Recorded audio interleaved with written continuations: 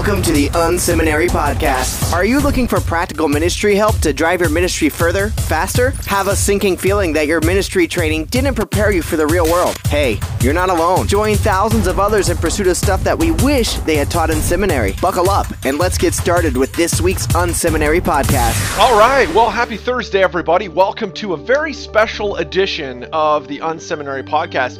We're going to do something totally different today, just to change it up. It's a holiday week here in the States, and so I thought, we'd give our guests a week off, so no need to interview them. And today I thought we'd do a mini lesson, a little bit of a webinar called Pastoral Productivity 101.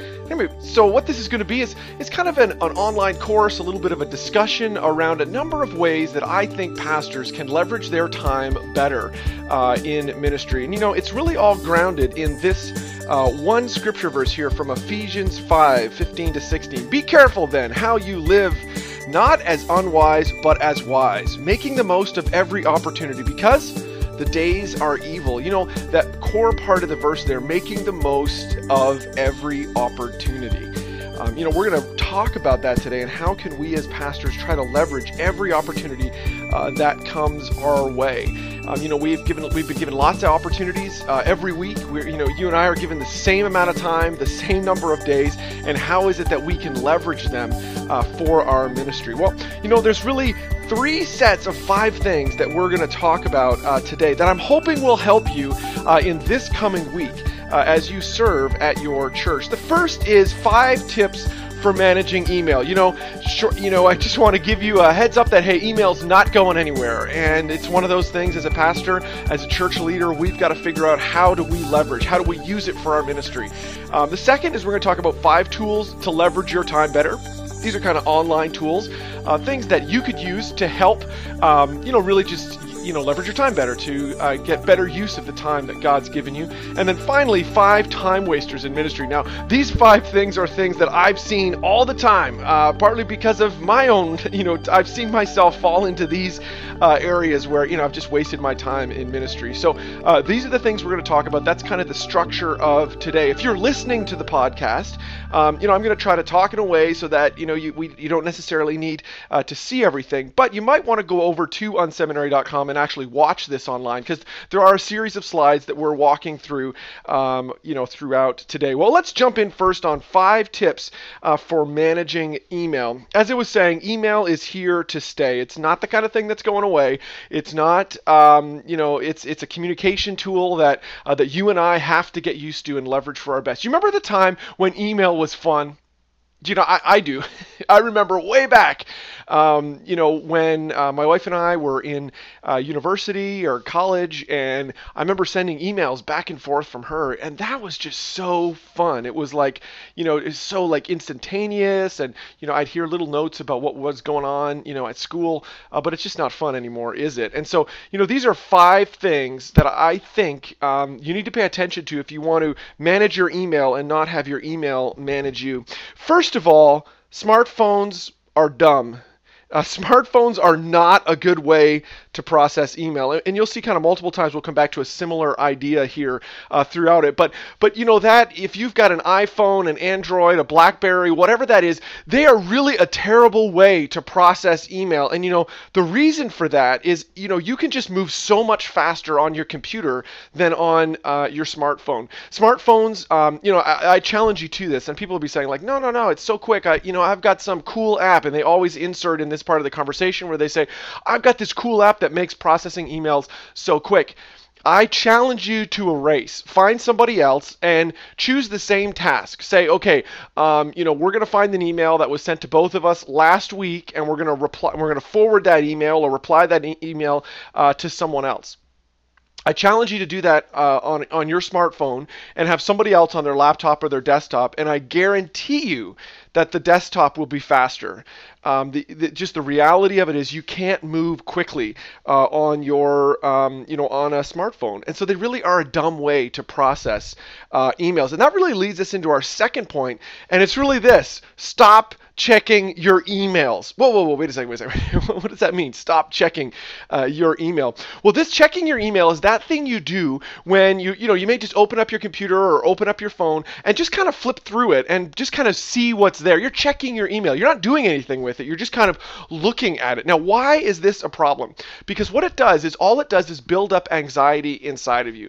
You go through and you look at all the different emails, you see what's there, you see, oh my goodness, there's a chance there's someone looking for me to talk about this, or I need to respond to that. What you need to do is set time aside to process email.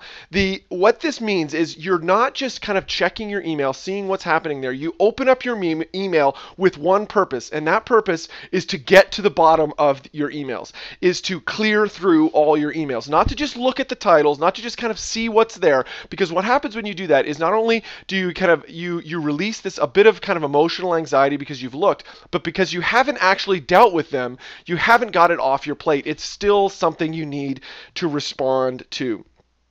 All right, number 3, reply sparingly. Reply sparingly. A couple years ago, I did a study of my email. I looked at, all my email that I had sent over the last 5 years. I'm a huge fan of Gmail, and so I kind of did a quick study. And one of the things that jumped out to me was that I've received twice as many emails as I've sent. So the thing that taught me as I think about my email is for every email I send, I'm going to get 2 in return. So when I reply to an email, I'm going to get 2 back from somebody else. And so the question is, do I really need to reply to this email? Can I just ignore it? My dad had a friend when we were younger. I remember my dad telling me this story about a buddy of his that was an executive at a company, and this is old school, pre-email, pre-fax, all that. And what he would do on Friday is he would get a garbage can, put it at the end of his desk, and he would simply clear his entire desk off into the garbage can. And he would say, listen, if it's that important, they'll get back to me. Now that's a bit extreme, but you get the idea that if it really is that important, people will continue to get to you.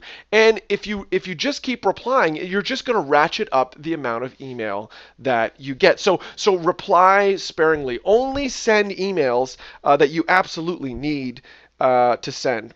All right, number 4, take action on first touch. This goes back to the not stop checking your email. The goal of your email is not to kind of open it up and see what's going on in there. The only reason why you go into your email is to process your email. To do this, to take action on the first touch. So you should never open an email twice. You should never look at it more than once. You need to just open it up and respond right away. And there's really a number of different things. There's 4 different things that you can do. The first is to delete your email. So the email comes into you, you go to respond to it. First thing you could do to it is just simply delete it. I don't need to do anything with this. This is junk mail. It makes no difference in my life. It's not helping me. Get rid of it. Delete it. The second is you could delegate it. You could, further it on to someone else and say, hey, thanks so much for reaching out to me. I really think the best person for you to talk to is our student ministry guy. He's got, everything you need to deal with, your student in that issue. So you could delegate it to someone else. Third, you could defer to it. You could defer it to another time. So now may not be the best time for you to deal with that. And so you could say to someone, hey, thanks for emailing. I'm going to need to look at this tomorrow. And then you need to come up with a system for, kind of coming back to that email a day from now, which we'll talk about in a bit. And then the third is you need to do it. So you actually respond to it. Do something. Respond to that email right now. When that email comes through to you, remember, your goal is to get that email out of the box. The only reason why you're looking at it right now is to clear it out, to get down to inbox 0, to have nothing left in your box when you're done every time you open your email. All right, last way to process your email is keyboard shortcuts. Whatever program you're using to process email, now I prefer Gmail. I really do think that Gmail running in a browser, in a Chrome browser, Firefox, Safari, whatever, Internet Explorer, whatever browser you use, is the best way to process email. Gmail has a lot of high performance features in there for people who, really are, want to process a lot of emails, are email super users. But one of those things that you need to learn about are keyboard shortcuts. Every program has ways for you to manage all your emails without taking your hand off the key. The reality of it is that the mouse or trackpad is a very slow way to move around your computer. It takes longer to get on your mouse and find and click and drag or respond or add a tag or hit reply or hit send. That takes longer with your trackpad or with your mouse than it would if you just learned the keyboard shortcut. And so you can, if you just go on Google and let's say you're using, Outlook, just type in Outlook keyboard shortcuts. Even if you did Outlook keyboard shortcut PDF, that will send you out all the shortcuts that you need. You just print those off and kind of get to know them, and you'd be amazed actually how quickly you can learn them. All right, so 5 tips for processing email. Email's here to stay. Stop bemoaning it. You need to find a system as a church leader to deal with the email. Hopefully those tips have been helpful. All right, so next we're talking about some time-saving tools. So these are tools that I currently use, and they change from time to time. But these are 5 tools that I currently use right now to save me time in ministry. I realize I'm given the same amount of time as everybody else in my church, as everybody else that we're trying to reach, and so I'm trying to leverage technology to use my time more wisely. And so here are a number of tools. The first one I use is what's called Boomerang for Gmail. Now what Boomerang for Gmail is a plugin that goes into a Chrome, because I use the Chrome browser to access to Gmail. And what it allows you to do at its most basic function is to say, hey, I want this email to come back into my inbox at a certain time in the future. So I want to boomerang that email back into my inbox. So a simple way that's kind of the simplest way to think about it. It also does time delayed emails. So as an example, let's say, for instance, I was opening up an email here and I was going to send it to someone. Now what you can do is you'll see it adds just a little box onto the bottom of your Gmail where you can say, send this email at a certain time in the future. You can preset it to send it for 2 hours from now, 4 hours from now, 2 days from now, a bunch of those, or you could say a specific date and time. Now, why is this important? How does this save me time? I can send an email to someone and actually ask Boomerang. I can say, hey, if I don't get a reply to this email, please send it back to me. If no one replies to me, send this email back to me. Or I can send an email to you and say hey, I just want to, I want to check in on how things are going on the retreat. And you know what, I can program that on a Tuesday afternoon, and let's say the retreat's on Saturday, and I can program that so Saturday morning that email automatically goes to that person. So I can kind of batch my time together, work on my email all at once, but then have those emails time out in the future. It's a real powerful tool. They have a free version, but then it also, it costs a little bit to upgrade to that. All right, number 2. Hootsuite. Now, Hootsuite is an interesting tool. Hootsuite is used to manage all your social media streams. So we obviously talk a lot about social media here at Unseminary, and Hootsuite is the tool that I use at the core of all my social media interactions. And one of the advantages of Hootsuite from a time-saving point of view is they have a kind of a timed, an auto schedule or a scheduler for social media status updates. So again, you can batch these. You can sit down in the morning, write out a bunch of status updates for Facebook, or you could do it once a week. You can say hey, I'm going to, schedule out a bunch of different status updates and, some compelling content that I want to connect with my people, and then schedule that out over a number of days, weeks, actually months. You can schedule way out in advance. So it makes it super easy. They also have this feature on there called auto schedule that allows you you just put in content and then you just keep saying auto schedule, and they'll figure out the best time for that content to hit with the people who follow you. And Hootsuite manages not only Twitter, as it kind of the name may intimate to, not only Twitter, but it also manages Facebook, Google+, LinkedIn. It'll manage kind of all your streams from one location. Again, it's one interface. You can batch your time all together in one place at one time. All right, number 3, Google Alerts. This is a tool that has changed and shifted a little bit over the last couple of years. But what Google Alerts does is you put in a search feature, something that you want kind of the internet to find. And like, so for instance, here I said the name of my church, Liquid Church.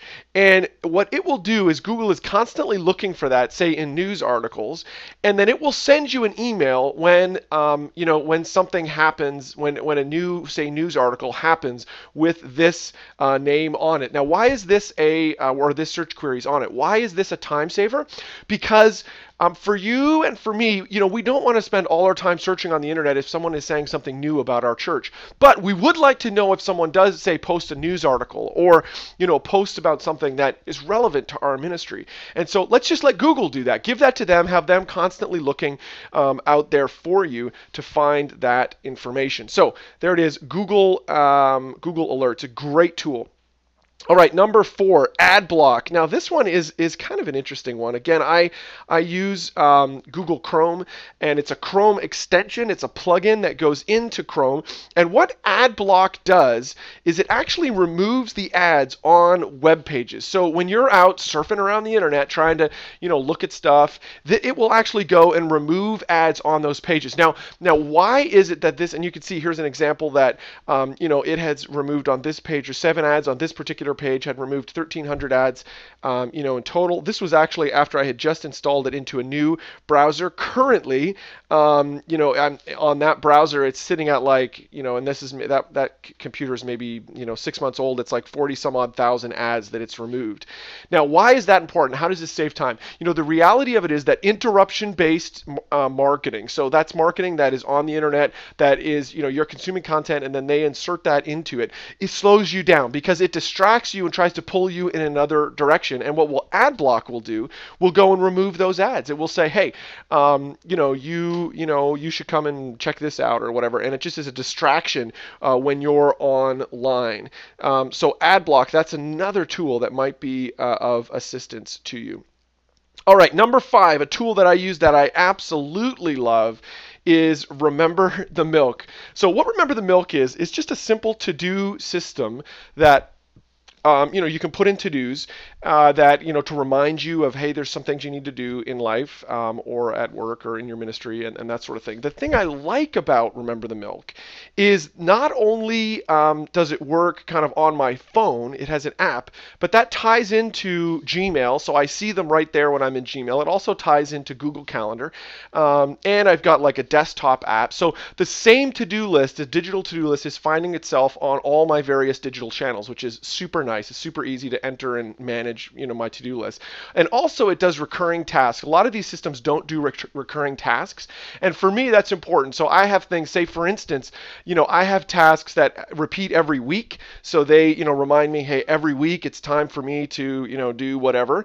But I also have tasks that repeat on a less frequent basis. So I actually have tasks in there that repeat annually. Say, for instance, the week before Memorial Day weekend, I get a reminder that says, hey, should we remove chairs out of some of our auditoriums, or we can remove chairs because we know we're going to have less people this weekend. That's the kind of thing I just don't need to think about because, oh yeah, the system is going to remind me about that. And there's a bunch of those kinds of tasks in there. So you can see here, that kind of shows you, here's a bunch of different places where, it works. Now there's one other bonus one. So this is one that, I've just started to use in the last 6-8 months, and it's called If This Then That. So it's ifttt.com. Now, the interesting thing of this is a bit hard to describe. You really should just go over there and check it out. What If This Then That does is it is a website that is kind of looking out onto the internet and is trying to piece together multiple services. It says, if this changes on this website, then do that in another way. So, for instance, I have one set up I have a bunch of actually set up that say, if Kenny, a friend of mine, if he posts something new on his website, then go into Hootsuite, another website, the tool that I use, and auto schedule that. So post it so that it'll come up on my feed. So I haven't had to go to Kenny's site to end up turning around and posting that content. It's because it was posted new on Kenny's site, I then want that to post on my on my social feed. I do that the same with our content from our website. So I've got it set up so I say, hey, every time our web guys get around to posting up a new message from our weekend, turn around and post that on my social media channels. I just want to do that automatically because I want to make sure the people that follow me are scheduled. Another one, it says basically if in Google Calendar, if I put the hashtag call in that, then actually give me a phone call about half an hour before is how this is set, just to remind me. It's kind of like an extra level of notification. I put that notification, so I put that on, for kind of high, high value meetings. I want to make sure that I am on time for.